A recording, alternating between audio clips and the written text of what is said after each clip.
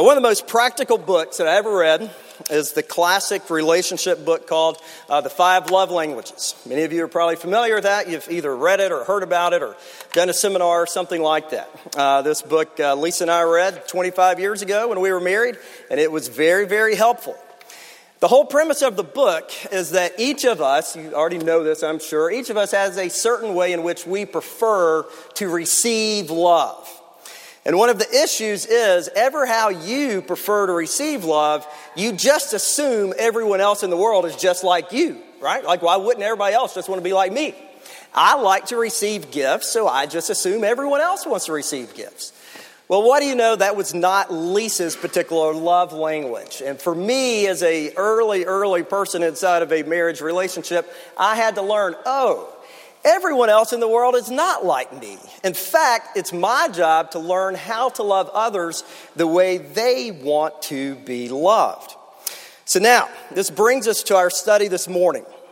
And rather than looking about marriage relationships or friendships or dating relationships, the question of the day is, how do people inside the Church of Jesus Christ love each other? How do people inside the body of Christ serve one another in such a way that it's good for them and not good for ourselves? Now, I think we're going to see a similar component to the faultiness of our own relationships. Just as we think we know how to love one another, God has something else in store for us. That inside the walls of TCPC and inside churches throughout the world, we are called to love one another, where we take our eyes off of ourselves and our own needs and put them on everyone else for what is good for them. And what that looks like may not be what you have in mind. And what we're going to see this morning is that life in the Spirit, as He produces love inside of us, that love is very unusual. It's very unnatural. And this passage is not one that we typically look at when we think of how to love each other, but that's exactly what this is about. Now, back to 1 Thessalonians chapter 4. As I've been going through this book over the last few weeks or so, we've seen that this is a new church, where these believers have legit been converted. They are growing in the Word, and they are being afflicted by the issues of the day by Christ. And Paul celebrates that there is a good work going on inside of them. They really are followers of Jesus Christ. And now here in chapter 4, we see attributes of these people that are true of them because God's Spirit is inside all of them. So that is churches all over the world for the past 2,000 years. Similar things are going to be true of each person who follows Christ. This is what is meant to be ordinary. This is what is meant to be common. If you're a Christian, if God's Spirit lives inside of you, this is what is happening. And second part here that we're going to see of chapter 4 is all about brotherly love. And as we gather this morning here at TCPC, and for those filled with God's Spirit, I pray that this will be true of us. All right, 2 points this morning I want to make. That loving others inside the church is reflected by 1, a growing independence, and 2, a growing dependence. A growing independence and a growing dependence. And we're going to see how we love each other and why we love each other. So first, how we do this growing independence. Look back at verses 9 through 11. I think these words are so fascinating because this just doesn't look and feel like love. It's almost like an oxymoron, but it really is what Paul, through the Holy Spirit, is teaching us this morning. Again, we see that Paul is very pleased with the way that this young church is growing. They're doing good stuff.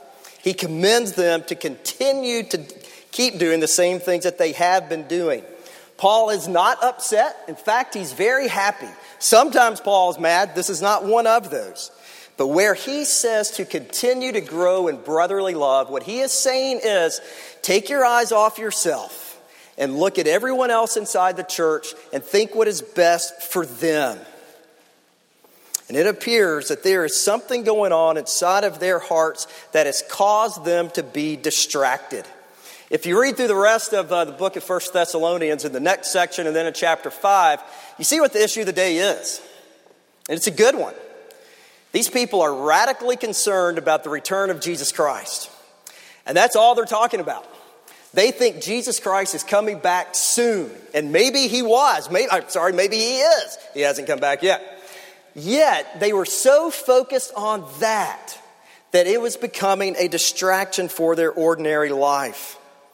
Their heightened spiritual sense of the imminent return of Christ caused them to no longer take personal responsibility for their common, ordinary, routine responsibilities in life. It seems as if they were lazy in the stewardship of their personal responsibility, and it was creating an issue inside the church. And Paul is saying, I urge you more and more to press on into this love. You see, our devotion to Christ and our longing for him to return is not to take away from us being good citizens here in Lexington, us being good citizens of humanity. No, we have responsibilities to do as we wait for the return of Christ. So to truly love each other, we are to be empowered by God's Spirit to do all of those things which God has called us to do. We're going to see this growing independence. Paul uses 3 different phrases here to express what this looks like. So if you're following along there, let's look at this first one. Paul says to aspire to live quietly. Aspire to live quietly. That does not seem like loving other people inside the church, but in fact, it's exactly what it is. What does it mean to live quietly? Well, you need to know that this is not paradise for introverts. I wish that's what that were about, but that's not what the Lord is saying here at all. This does not mean that we aren't supposed to talk to each other when we come to church.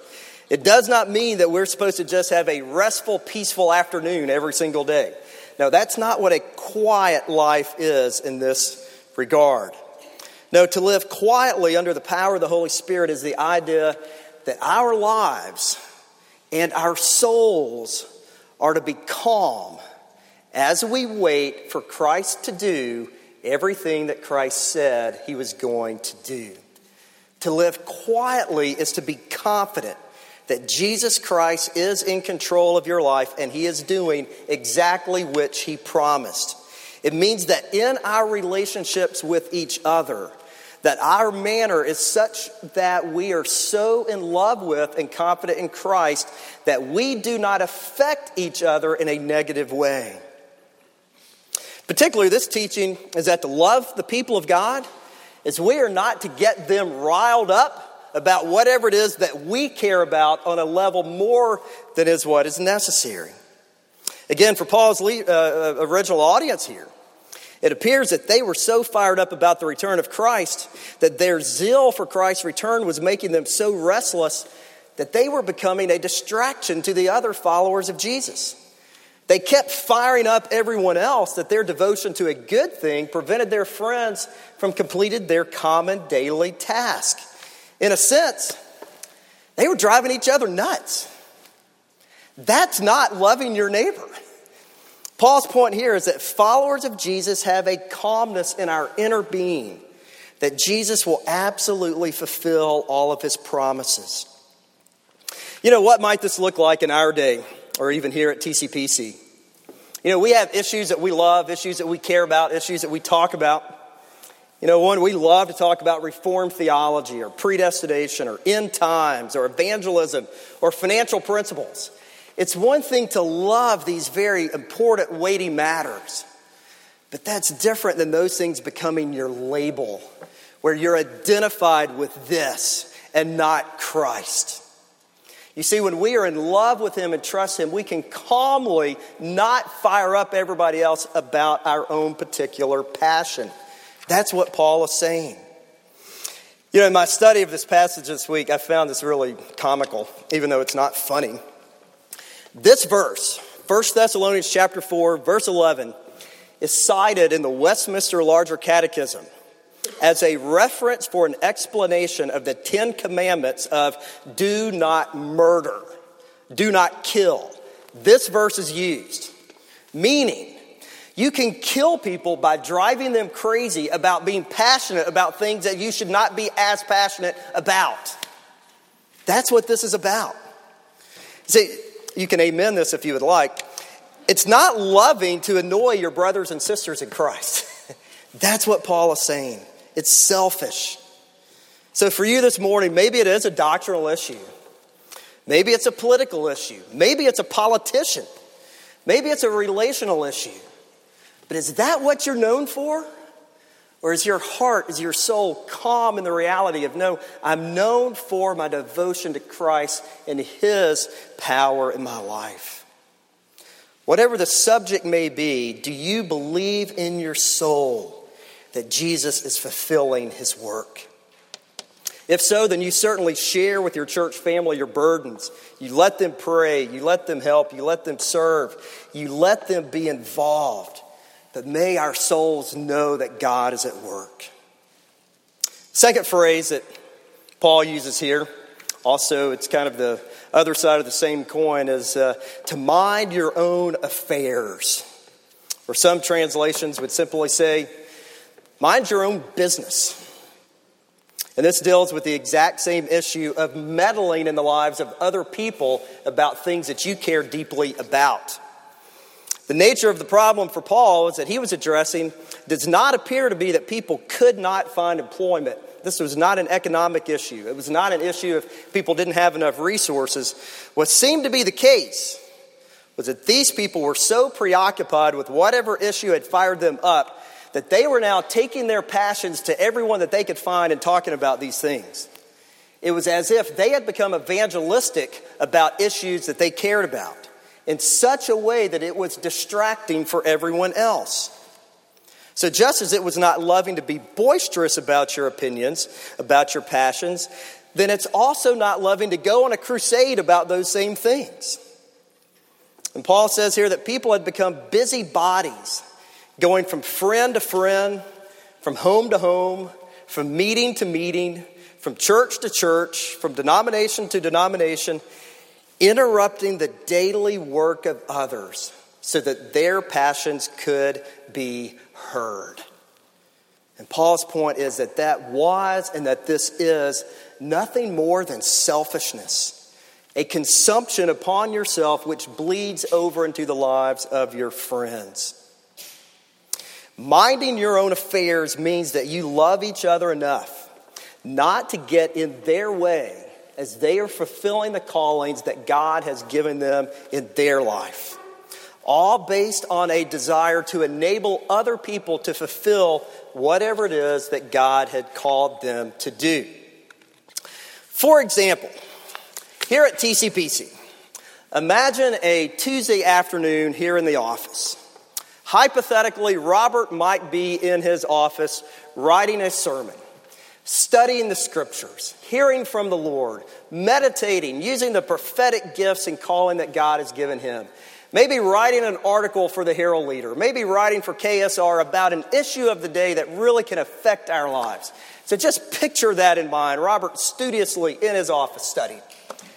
And what if I continued to interrupt him throughout the day, asking him if he had seen the latest tweet about the UK football recruit, asking him if he had seen the latest tweet about Donald Trump, whatever the issue may be. You see, if I were to do that, I would distract him. And Paul's point here is that's not how you love each other. If I were to do that, that would be taking him away from what he was supposed to be doing and forcing him to think about what I want to talk about. Now, I use myself for that example because, of course, Robert Cunningham would never do anything like that at all. Never. Only I would do something like that. But you see, Holy Spirit-led people love one another in such a way that we care for each other and we enable them to fulfill their calling.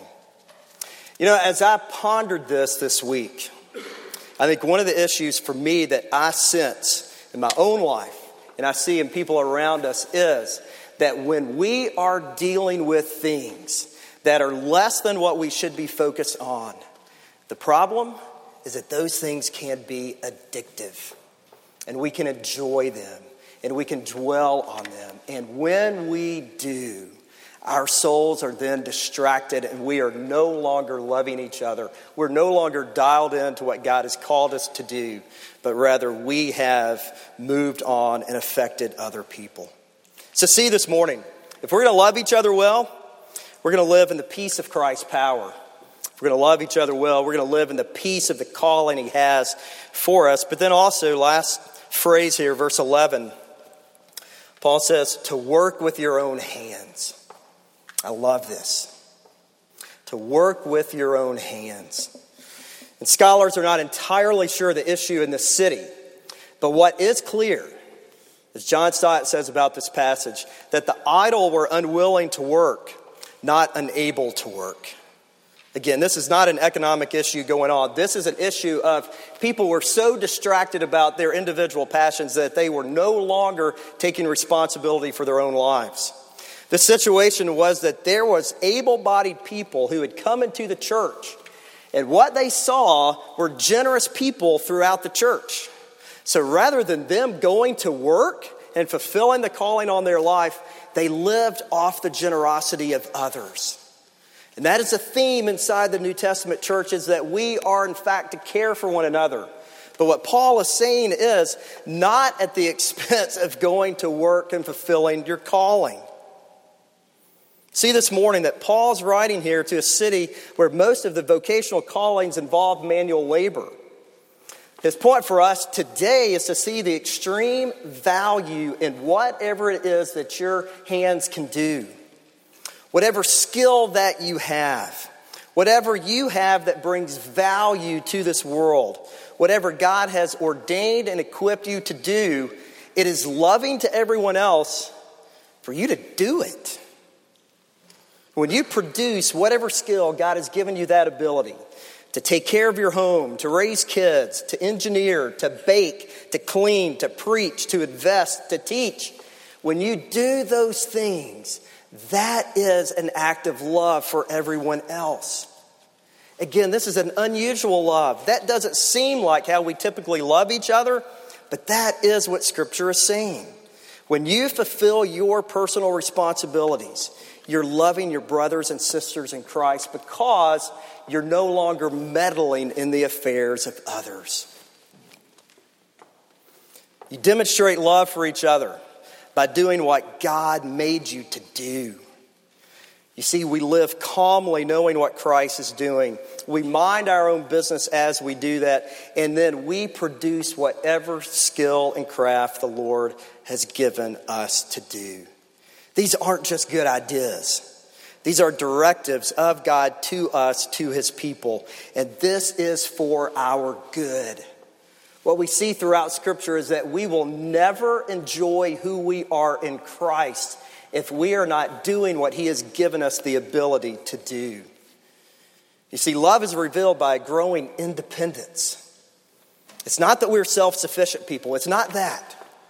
But it is that we fulfill our callings. Now, why do we love like this? Notice this growing dependence. Point 2. Look at verse 12. Again, this is not just good practical advice, but there's more going on than what we realize when we fulfill our calling. Paul says that we are called to walk properly before outsiders. And what he means is when you take this gospel of Jesus Christ to your neighborhoods, to the world, you are not to discredit the person of Jesus Christ in your life. Paul understood. He personally had an occupation. He was a tent maker. That's what he did. And when he did this craft that his hands could do, he had ample opportunities to speak with suppliers, with customers, competitors, to co-workers. And no doubt he shared his faith with them along the way. So when Paul talked about the person of Christ, of his life, of his death, of his taking our sin away, of his resurrection, and of his coming someday again, his life bore credibility to the message. All that we treasure is made manifest when the fact is God's Spirit leads us to take our lives seriously. What would make Paul's declaration very unappealing would be if these followers of the risen Christ actually did not trust Jesus with all that he has given to them. If they really didn't experience his power, if they really did not experience a changed life, that would not be loving. It would be awful for someone to say that they wanted to know more about Christ and then recognize that Christ's followers had no difference in their life whatsoever. You see, being dependent on no one in this context means that you're now fully dependent upon Christ for everything. It means that your life is now real because the Spirit of God is inside of you. When we depend on Christ, He provides our daily bread. And then we give Him all credit for that. Every single thing that we have, He has given to us, including our responsibilities.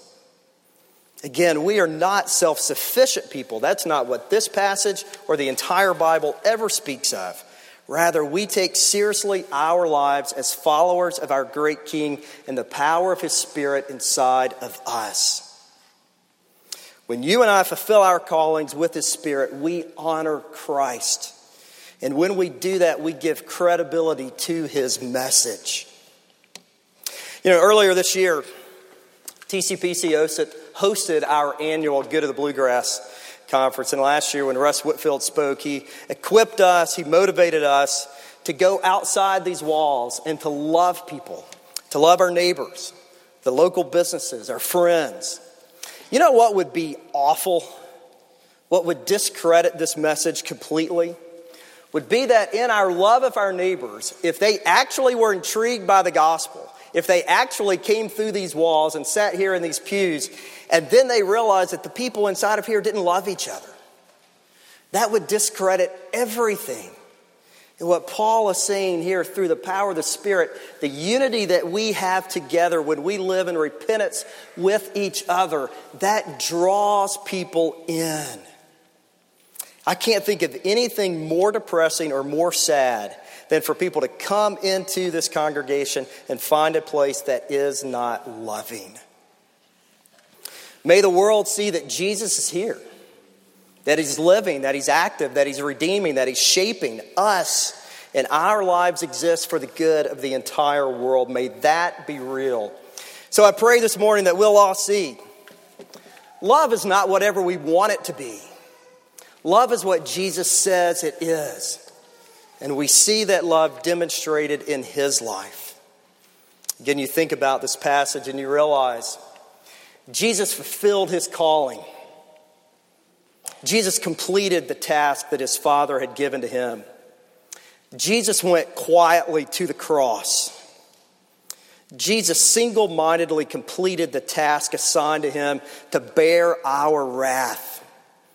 And with His outstretched hands, His work was complete, that our salvation will forever exist because of the work that He has done.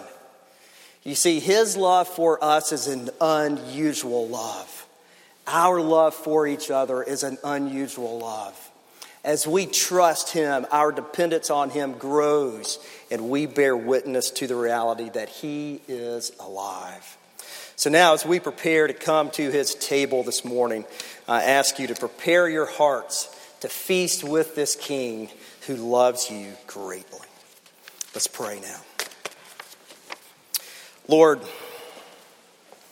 You love us beyond what we can understand, beyond what we can hope for, beyond what we can measure, and Your love for us is secure. Your love for us is unlike anything we could have ever dreamt. And yet You have done this for Your good, for Your glory, and we give You praise. So now, Lord, as we prepare to come around this table, prepare us, we ask, in Christ's name. Amen.